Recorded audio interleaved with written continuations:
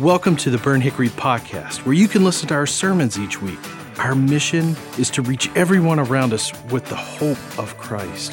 And our goal is that you'll find a place where you can learn, grow, live, and thrive in a faith family. Now let's get ready to dig into Scripture and see what God has for us today. Well, good morning, church. Before we jump into today's message, we recognize that this is one of the biggest, most exciting and depressing weekends on the whole summer. But we do want to just take a minute today, and we want to pray over some specific people. We want to lift up some specific people in our community, and that is all of the people who do have a part in either educating or keeping our students in line, whichever way that might be. So we want to do something, and I know you love this stuff. Everybody does. If you are a teacher, an administrator, if you are on a staff of a county or a private school in any capacity, or if you are the dean of the homeschool academy at your house, we want to just invite you just to stand for a moment. Let us just say thank you to you, and then I want to pray over you. Would you do that real quickly? I know you love it. I know it. Ready? Go. Please stand. Thank you guys for that. Wow. There's a lot of you. Amen. Don't sit down. No. Don't sit. It doesn't count if I pray over you if you're not sitting, if you're sitting. I'm just kidding. Let's pray. Lord, we love you today. God, thank you for these people. Thank you for their passion to impact the next generation. God, we ask a mighty movement in your name, Lord, from their lives. God, we know that their role in the education system is to teach, but God, we also know that you can use them. God, would you give them supernatural ability to hear needs, to meet needs, to speak into people's lives for the rest of this year, Jesus. And we ask all of this in your holy name. Amen. Now you can be seated. Hey, the year was 1999. I know there's a lot of you that are like, woo, you were alive? Yes, I was. And I was a youth pastor at a small church in Carrollton, Georgia. And we decided that year that it was going to be the first international mission trip that church or the students of that church was going to take. And I was incredibly excited to lead this endeavor, except for the fact that we were poor. And now, when I say we're poor, we couldn't even put the R on it. We were just po at that point. We didn't have any money. I mean, we were a small church. The people in the church didn't have a way to make up the monies that it was going to cost to do this. So we knew we were going to have to do something to help the students raise some money to go on this trip that we were just so excited about. So we decided to come up with a way to do that. And the best way we could do it was to leverage someone that was inside of our church that worked for Tyson Chicken. He worked for Tyson Chicken. He was way up in chicken. There's a lot of chicken out in that side of the state. And so he told me, Matt, I got an idea for you. How about I donate to you 1,800 chicken halves, and you guys can have a good old-fashioned chicken Q. And I was like, a what? A good old-fashioned chicken Q. I don't know where you came from, but where I came from, I don't know what that meant. I was like, well, you're going to have to explain what that means. He said, you cook them slowly over fire all night long. The next day, you sell boxes that are like a pre-made lunch to all the businesses, to all the peoples, and everybody buys them, and you will make millions. I was like, well, I'm in. Let's do it. So he did. He said, show up at this time at this place, pick up the chicken. I pulled the truck up. He unloaded off of a pallet 1,800 chicken halves, which I might add is a lot of boxes of chicken, of gooey salmonella chicken in the back of the truck. I drive it back to the church. We have the coals ready. We have the grates on top that are 2 cinder blocks high, about 50 yards long. And we are ready at that point for a long night of chicken queuing that night. So we get in our camp chairs. We have a great time all night long, just slowly grilling this chicken over a fire, smoking it. Well, the next morning, the sun comes up, glorious morning. It's December, so it's freezing, actually. So you sat really close to the chicken all night long. And we get up, we start taking the chicken off, putting it in boxes, in coolers, ready to go deliver 1,800 plates of chicken, which God showed up because somehow in Carrollton, Georgia, we sold 1,800 boxes of chicken. I don't even think there's 1,800 people that work in Carrollton, Georgia, but somehow God multiplied it, the fish and loaves. It worked. We sell all the chicken, we start to clean up, and we realize there's only one problem with cleaning up. It's all these gooey boxes of chicken. What are we going to do with these boxes? We had piled them up in a pile out behind the church, and we decided somewhere around 3 o'clock in the morning that we would just burn all the chicken boxes the next day at some point. So that's what we did. We got everything together. I'm cleaning up, and there was this one kid that all night long just begged, can I be the one? Can I be the one? You know the kid that I'm talking about. There's always one. Can I be the one that sets the fire? Can I be? Finally, I gave in. I'm like, yes, you can do it. That's where things went bad. I said, yeah, go for it. Just get it done. I handed him a half gallon of lighter fluid. I said, just put some of this on the boxes. That'll help you get it started. You know where this story is going at this point, right? He said, okay, great. He runs off with the lighter. He runs off with the lighter fluid. Little did I know that during the night, they had gone and found about a gallon of other lighter fluids, and they had been pre-soaking and getting ready for this fire event that is about to take place. He goes up to the boxes. He squirts a whole nother half gallon of this lighter fluid on the box, and the rest of the day was not as calm as the night that we sat. I still remember to this day, this 2001, 1999, in my mind, watching this blaze get set. It didn't start as fast as I thought it would, but I looked down, saw him put the lighter into the boxes, and the next thing that I saw was about 25 yards in the air, the top box, like a firebomb, blew off the top of the whole pile of burning boxes at this point and landed in some December dried field grass that was about chest high. Yes, this is where the story goes really bad. One box went to the left, which I might add, Melissa and I at that time were living in the pastorium about 25 yards from where the field grass caught on fire. So I'm thinking, well, that's fabulous. I just burned down the 12 things that I own. It's gone. It's leaving at that point. The other side started burning towards this field that caught on fire faster than anything I've ever seen on the Discovery Channel. I did not know fire could do this. I mean, I've seen the California fires burn. I've watched people, but all I could think was, well, ministry was fabulous. We had a good run. Right? At this point, it is going so fast. It was like, there's nothing we can do. All of the students start running around. It looked like California fire, like jumpers, like all over. They had coats and they were trying to beat it out. And I'm thinking either I might just leave. I don't know what to do at this point. I mean, they're on their own. I don't have that much stuff in that house anyway. I can just go right now. It starts burning so fast. I'm thinking, well, that's a problem because it's reaching our property line and going into this 100-acre field that was backed up by woods. And I'm like, well, it is what it is. That was the good part. The bad part is the whole pile of boxes at that moment got so hot, they fell over the other direction into the grass going the other way, which I might add is the church cemetery at this point. I told you it got worse. It got worse. Hey, field burn up, my house burn up, I can deal with. When you start burning dead people, you are in trouble. All I can remember is I don't really panic. I can just remember going, this is a moment you should panic. And so I grab a hose and I'm running through the side yard of the church. And it's one of those that are just out in the middle of nowhere. It's a hose pipe. I didn't know the hose was that short. And I ripped the whole spigot out of the ground, running. Now it's squirting in the air. And I'm like, what do I do? What do I do? It's going towards the church. At this point, it is in the cemetery. At this point, I'm not even kidding. I mean, those waxy flowers are melting into the cups at this point. The fire is going across the Williams family. It has met the Smiths. I mean, it is all over the Maxwells at this point. And I'm going, dear Lord Jesus, I will never, ever teach the Bible again. I will be banned forever. I find a hose on the backside of the building. I'm laying on the ground, squirting this fire like it's doing anything at that point. And all of a sudden, somebody taps me on the shoulder. I'm like, go away, I'm busy. And the guy says to me, hey, we've got this. And it's the fire department. It's the Carroll County Fire Department. And I was like, thank you, Jesus. We only burned 9 families. Thank you that it didn't get into the rest of the cemetery.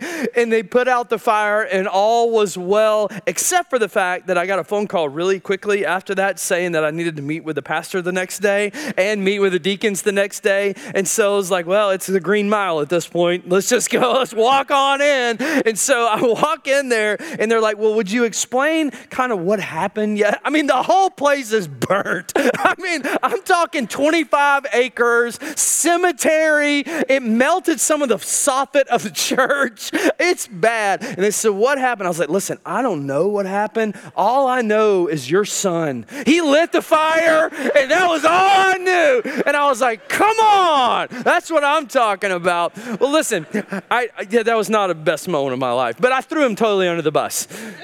I learned something that day. I learned that on one side, fire is incredibly useful. It's an incredible tool, but on the other side, fire is incredibly destructive. And it can absolutely change your world really quickly. You know, fire is one of those things that since the beginning of the time has kind of had that balance, right? At moments, it's useful. At moments, it's scary. If you think about fire, I mean, from the beginning of the time, we've used it. We've used it for cooking. We've used it for illumination. We've used it to help us in situations. We've used it to protect us from things. But also fire is just mesmerizing. Have you ever found yourself just staring at a campfire for some reason and you look up 45 minutes later and you don't even know what's been going on? It totally is. It's just mesmerizing for some reason, but it's also intriguing. You never have to teach your kids to play with fire. Nobody ever had to teach us to go out in the woods with matches, did they? No, you didn't do that? Come on. I mean, really, nobody had to teach you to do that. But fire is incredible, and it's so incredible. I want you to just to see something for a minute, that from Genesis chapter 3 on, God uses fire over and over and over and over in Scripture, and ultimately one day He is going to use it supremely to create the new earth. He's going to do it. But here's what we're going to do over these next weeks, as you kind of saw in the intro. We're going to look into some moments where God uses fire to ignite something, ignite a moment, ignite a movement, ignite a trait in our lives. And we're going to look at some incredibly epic stories all through the Bible because God uses it all the time. And we can pull some incredibly beautiful truths of things that God wants to ignite in us. This morning, we're going to start the series that we're launching into for the next couple of weeks in Exodus chapter 3. Exodus chapter 3. Now, Exodus chapter 3 is one of those stories in the Bible that as soon as you hear what it is, even if you don't remember the time and location, you'll go, oh yeah, I know what you're talking about right there. Exodus chapter 3 is Moses and the burning bush. It's Moses in the burning bush. But let me just warn you a little bit. Don't let the familiarity of the moment kind of just wash away the truths that God gives us, because this story is epic. In fact, it's so epic that Matthew, Mark, and Luke in their Gospels mention part of this story, or mention the story happening, or mention that this story took place. Exodus 3, as you're finding it, let me just give you some context to catch you up on what happened in 2 chapters. Moses is born in Egypt. He is a Hebrew. They are in slavery. God's people have been enslaved by the Egyptians for a long, long, long time. Well, God blessed the Hebrews so much so that they were multiplying in number so fast that the Pharaoh decided, hey, we need to do something about this. We need to begin to control the population. God, or something is happening, and these people are multiplying too fast. So he proclaims this edict that all Hebrew babies, male babies, should be killed as they were being born. As they were being born. Note to self, that is a sin. All right, we'll go on that later on another day. But then, not only that happened, they didn't do that. He said, well, secondly, then just throw them in the Nile. Kill the babies. I don't want them to be had. Well, Moses' mom was having none of it.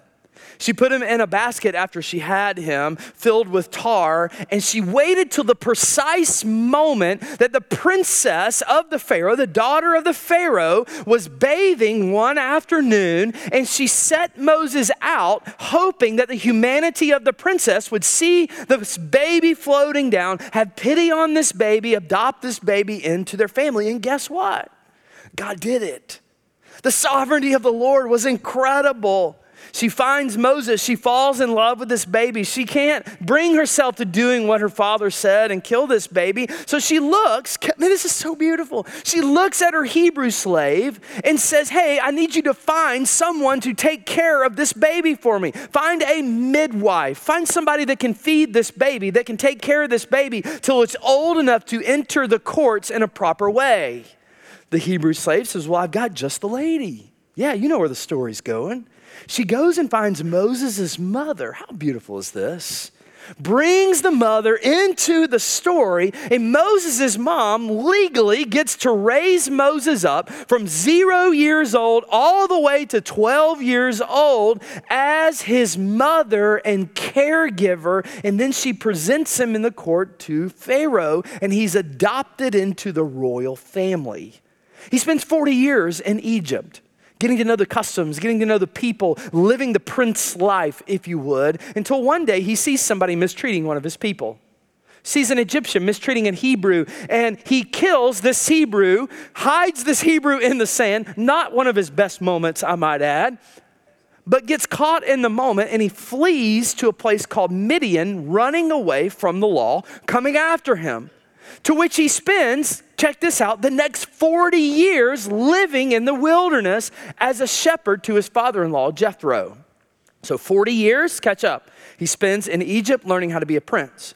40 years he spends in the wilderness being a shepherd, learning what it's like to live as a Hebrew, a child of Abraham, and learning what God does. He spends 14,600 days as a shepherd until the day we're about to look at today.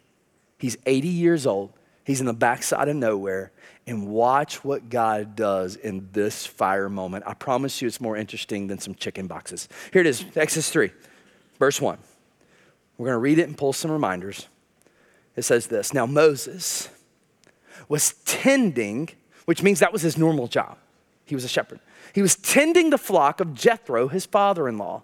Now, pause there for a minute. You need to know this. Jethro had 7 daughters. Moses was running from the law. He was sitting by a well one day. He helped these ladies dip some water one day. They go home and tell their dad. He's like, well, bring that guy to dinner. And they did, and he got married. Note to self, single guys, serve the ladies, you get married. All right, that's all I can see in the text right there. He was tending the flock of Jethro, his father-in-law, the priest of Midian. And he led the flock to the far side of the wilderness. He went across the grassy land, went across the sand into the grassy land 30 miles from his house at the base of these mountains. And catch this. And he came to Horeb, the mountain of God. Now, if you read the Bible a lot and you see Sinai and Horeb, that's the same mountain. They just use it interchangeably. Now look at verse 2. This is important.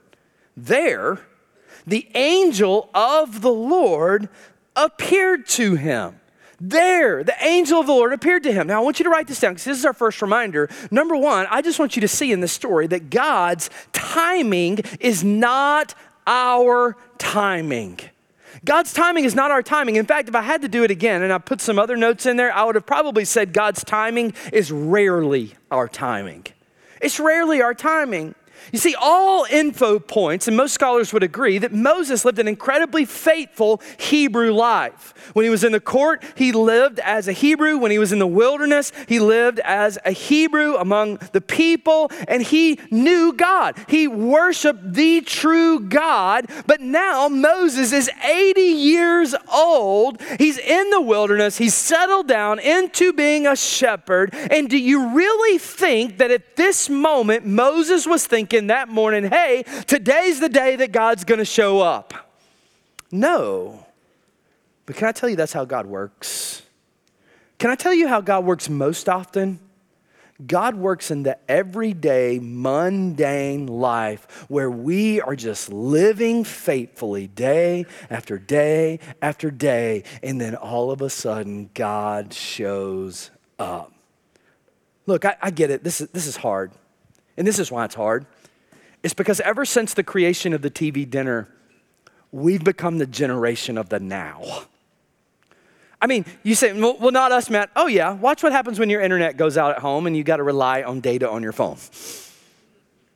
We're the generation of the now. We don't like to wait. We don't like to sit. We don't like for things to take too long. We like, catch this, for God to be on our timetable. We like God to answer us when we want him to answer, do what we want him to do, and move when we want him to move. But many times God looks at you and he looks at me and he says, hey, all I want you to do right now is just to be faithful.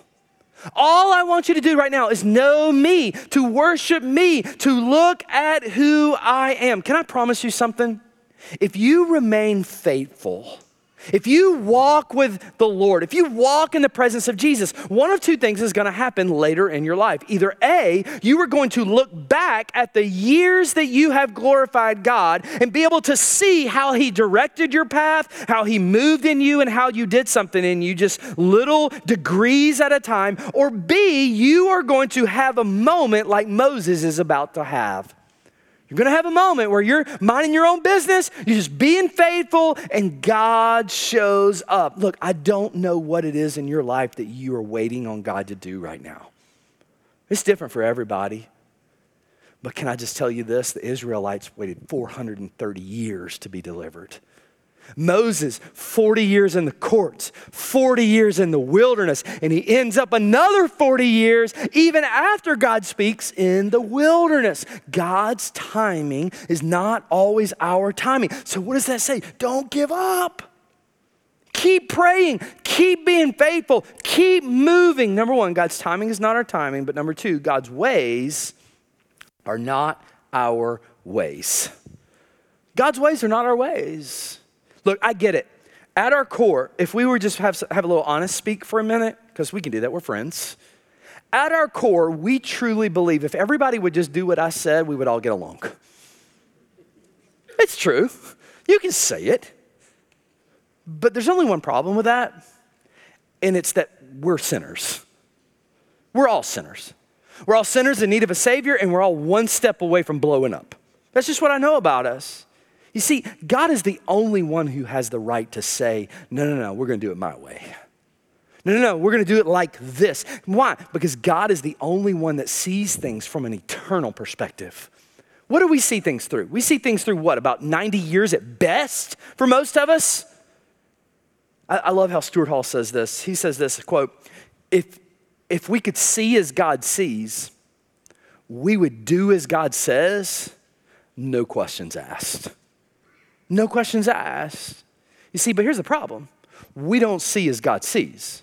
We see through a glass that is dimly lit. We see through a sinful situation, and we see through a broken mankind. But if we can just see as God sees and how God orchestrates and what God does, we would never have a problem obeying him or stepping into him. But the problem is we have to have faith in that moment in who God is rather than who we are. You know, there's two things that kind of hit me, or two thoughts when I looked at this. But let me read what it says right here, what happened. It says there, an angel of the Lord appeared to him in flames, verse 2. A fire from within a bush. Moses saw that the bush was on fire. It did not burn up. Two things here. Number one, I thought, why in the world did God just not set the whole skies, the whole mountain, and the whole wilderness on fire to call Moses? Have you ever thought about that? I don't know if you ask questions when you read the Bible, but I got enough for me and you both. Here's where I think, and I think this is just me reading the text, but here's what I love that God did right here. It's easy to miss this. God used a small, little, minuscule nothing of a bush to call Moses. And here's what that means. That means this moment of grandiose wasn't there. It was a scrub brush that blows around the desert that God said, hey, if I can use this to call you, I can use anything. I can use anything. This is exactly what Paul says, right? 1 Corinthians 1, but God chose the foolish things of the world to shame the wise. God chose the weak things of the world to shame the strong. Do you know what this tells me? There is nothing or no one that is too small or too minuscule for God to use as part of his plan. Nothing. Don't fall into the trap of the deceiver, Satan, that wants to tell you that God only uses those things, those powerful things. He used a pile of kindling, basically, to point his person in the direction to deliver his people. But why is it that we try so hard to put God in this little box? Because this is also what I just noticed out of this. Who thinks of putting a bush on fire that doesn't burn? We don't, because we can't think that. But God is so beautiful and so creative and so not linear. Can I just give you a warning? Never push God into your linear thinking box. Never do it. Here's what that means. God's probably not going to move in the way you think he's going to move. He's probably not going to. Why? Because he's God and he can do what he wants to do. He's God and he has such a better perspective than us. I am so linear in my thinking. I love the same 5 restaurants. I love the same schedule. I love the same everything. I like the same 6 meals at our house. I like the same shoes. I like the same shirts. I don't like to get outside of my box. But God says, hey, I am the creator of the universe and I can do what I please to do. I love this when I think about God. Do you realize that he spoke the universe into existence with his mouth? Do you realize the God that we serve made a fish have a coin in its mouth to pay some taxes? A lady got healed that just touched his robe one day. He spit into some mud one day and put it on a guy's eyes and he was healed. And one day Jesus is going to ride back into this planet on a white horse with a tattoo on his thigh and say, come on, let's go. God's ways are not my ways. They're not my ways. But I know that's kind of joking, but when you think about it, we only view God moving in the ways that we can see him moving. But God's not like that. Please don't think that just because he's not doing something your way that he's not moving. Philippians 1:6 tells us, be confident of this, that he who began a good work in you will carry it on to completion in the day of Christ Jesus. What does that mean? It's just like we talked about last week. When you trust Jesus as your Lord, he will always remain faithful. He's always moving, he's always speaking, he's always pressing, and he is the one that is holding your salvation up. At any moment, God can be speaking in the silence or speaking as clear as day. At any moment, he can be speaking in the pain or speaking in the joy, speaking in the struggle or speaking in the favor. This question hit me this week looking at these 2 points, and it's this: am I positioning myself in my everyday rhythm to experience God? Am I? Or am I just blowing past it because it's not my time and it's not how I would do it? Can I just tell you post-resurrection how Jesus speaks most often to us? It's when we read his word and pray his word. It's simple. We read his word and pray his word. He moves in us. Number 1, his timing is not our timing. Number 2, his ways are not our ways. But number 3, watch this from Moses. He would tell us that his presence is personal. That God's presence is personal. Think about this just for a minute.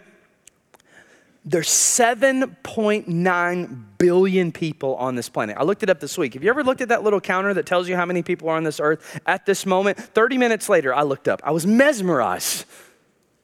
But here's what this means.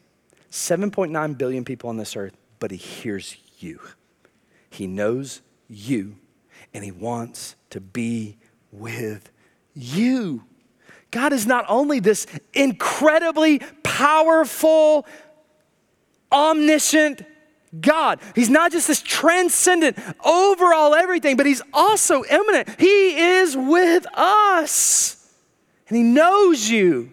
Watch what happens in Moses' life. Verse 3, so Moses thought, I will go over and see this strange sight, why the bush doesn't burn up. Now, the bush burning is not a thing. It happened a lot in the desert, but the fact is it wasn't burning up was the thing. Look at verse 4, though. When the Lord saw that he had gone over to look, God called him. From within the bush, circle these next 2 words, Moses, Moses. Now, I don't know if this really sinks in a whole lot to you, but this is Old Testament. This is Old Testament. Put yourself in Moses' shoes just for a minute, all right? Don't read this as history. Read it as if it's present in your mind. He's in the backside of nowhere, minding his old business, and the God of the universe calls his name. At this moment, he's realizing something special is about to happen. One of those things that his forefathers had talked about happening with Adam and Noah, one of those things that had happened with Abraham and Isaac. He is about to get a message from the Lord, and the Lord is about to call his name. Now, fast forward to the New Testament, and let's pull this systematically together. Post Jesus ripping the veil, God now calls our names. He calls our names. He calls us to himself through the power and the presence of Jesus. And I want you to hear me right here. Although he is a personal God, he walks with us. He wants to know you. He wants to be in your life. Number 4, although it's personal, it's not automatic. God's call requires a response. It requires a response from you and from me. Moses shows us this. It means that we have to respond to his message. Look at verse 4. When the Lord saw that he had gone over to look, he called him from in the bush. Moses, Moses. And this next sentence. And Moses said to him, here am I. Here am I. Now look, I can't think of 3 words that speak sweeter into the soul of God than God. Here am I. Here am I. Here am I. Now, don't get in the trap here. This is not Moses playing Marco Polo. God knew where he was. This is not a proximity question. It's not a, hey, I'm here, God. No. This is not a proximity. It's not a location. This answer from Moses is a surrendering answer. Moses, yes, Lord, whatever it is, my answer is yes. It's like us saying, God, I'm not sure why you want me, but here I am. God, I got some wounds, but here I am. God, nobody else around me is going to believe this happened in my life, but here I am. God, I don't have anything to give you other than me, but God, here I am. Can I tell you, those 3 words are words that you must speak to God as he calls you to enter a relationship with him, because they are a surrendering statement. God, I'm here. Yes, Lord. You see, when God calls you to repentance, when his Holy Spirit speaks into your life, that's all he expects. He doesn't expect you to know everything. He doesn't expect you to get everything put together. He just expects you to recognize that he is calling and saying, yes, Lord. Here I am. But he also expects it every day. Every time our feet hit the floor. Yes, Lord, here I am. Yes, Lord. What if that was our primary statement every single day we woke up? Lord, yes. You know the incredible part about this? Moses doesn't even know what God's about to call him to do. Do you realize that Moses answered yes before he ran the strengths and weaknesses of what God called him to do?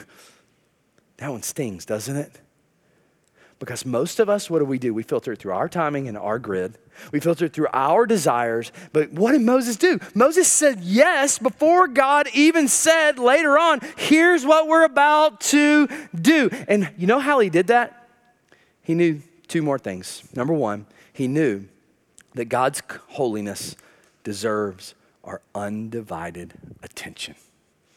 It deserves our undivided attention. What is holy? Holy is just set apart above all else. Nothing else equals up to it. But here's what I know about us. We love to see Jesus as our Savior. We love to see Jesus as our friend. We love to wear the t-shirt, Jesus is my homeboy. But listen to me. He is Lord. He is Lord. That means he is above all, and you come to him because of his position and not any other reason. He's Lord. Don't make the mistake, all right? Yes, he's made himself available personally, but he's above us, and that means you. It means he's above all. Look at what happened to Moses. Verse 5, do not come any closer, God said. take off your sandals. That's a sign of respect, a sign of submission, a sign of position. Slaves did not wear shoes at this time. Moses is walking into the presence of a holy God. Man, this is such a lesson for us on how we should approach God, isn't it? That we don't approach God flippantly. We don't approach God on our terms. We don't approach God when we have time. We come before a holy God in a submitted heart. Watch what happens. For the place you are standing is holy ground. Holy ground. Do you know what? Every spot your foot touches is holy ground now. You know why? Because the Holy Spirit is in this planet. The Holy Spirit is in our lives. The Holy Spirit directs us. So that means we don't just act like this when we're having this little moment with God. We act like this all the time. Verse 6, then he said, I'm the God of your father, the God of Abraham, the God of Isaac, the God of Jacob. At this, Moses, he hid his face because he was afraid to look. Now, two ways to look at this fear. Number one, Moses was scared. Don't get down on Moses. You'd be scared too if you woke up one night and the hamper's on fire. I mean, this is happening in his life. But number two, he's scared in a reverence for what he is standing in the presence of, almost as if, God, I will not move a step unless you direct it. Can I just tell you that prayer right there is a prayer every day that I have as a pastor for your heart and as a community of faith here, that God, we would stand in your presence and say yes. Why? Because he's holy. Then look at number 6. This is what got Moses there. This is the one. He knew at that moment that God's promise is always fulfilled. Always. Moses is on his face, and this is such comfort. He's on his face before the Lord. And listen to verse 7. I'm just going to read the whole rest of this text because it says it better than I do. The Lord said, I have indeed seen the misery of my people in Egypt. He's talking to Moses at this point. Moses is on his face. He's scared to death. And I've heard them crying out because of their slave drivers. I'm concerned about their suffering. So I've come down to rescue them from the hands of the Egyptians, to bring them out of the land and into a good and spacious land, a land flowing with milk and honey, the home of the Canaanites and the Hittites and the Amorites and the Perizzites and the Hivites and the Jebusites. Yes, practice it all week. Here it is, verse 9. And now the cry of the Israelites has reached me, and I have seen the way the Egyptians are oppressing them. Hey, listen to me. Your cries reach God. They reach him. Look at verse 10. So now go. I'm sending you to Pharaoh to bring my people, the Israelites, out of Egypt. But Moses said to God, who am I to go to Pharaoh and bring the Israelites out of Egypt? He knew what that court looked like. He knew what could happen to him. Then verse 12. This lands the whole plane. And God said, I will be with you.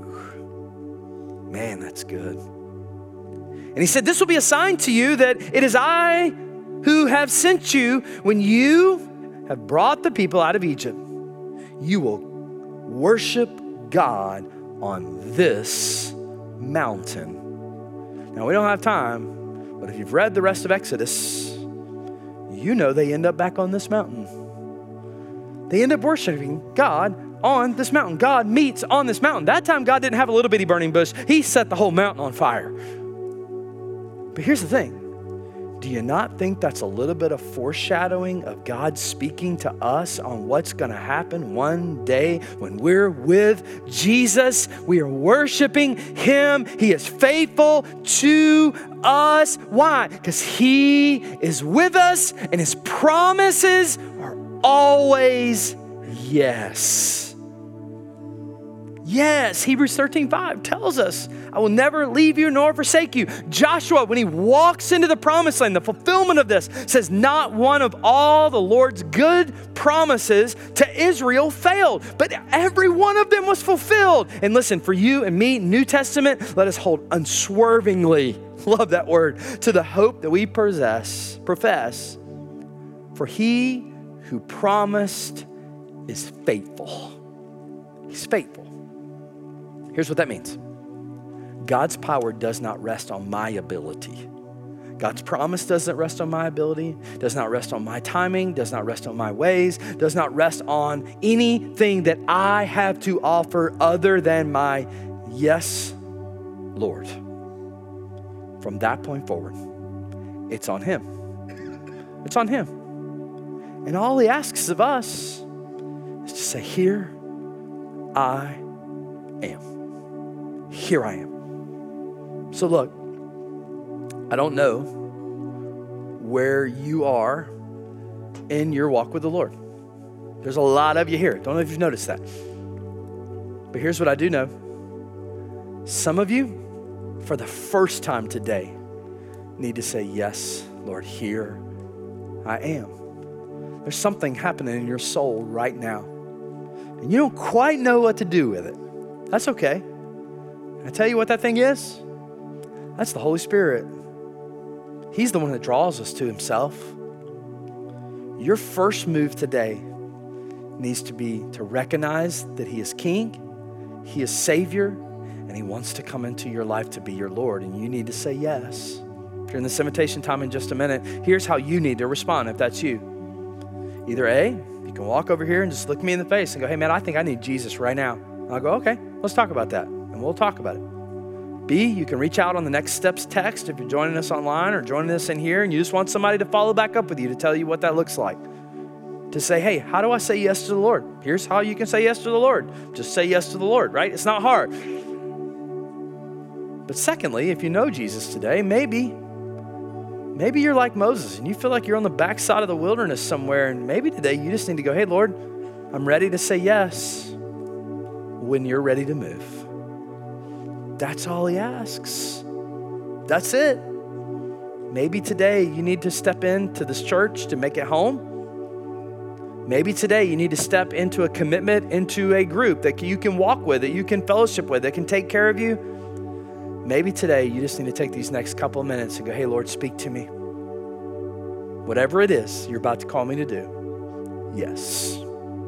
Yes. Lord, move in these next couple of minutes.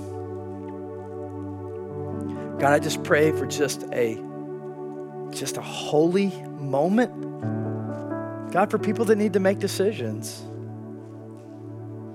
That God, that you would show us that you're King. Give us a desire to follow him. It's in your name we pray, Jesus. Amen. Let's stand and sing together. Thanks for listening to this week's sermon. Were you inspired? Maybe you've got questions. Do you want to know more about Jesus? Then we'd love to hear from and connect with you. So take the next step with us by visiting burnthickory.com/next. Again, thanks for listening. And hey, stay tuned by subscribing and stay up to date by downloading the Burnt Hickory app.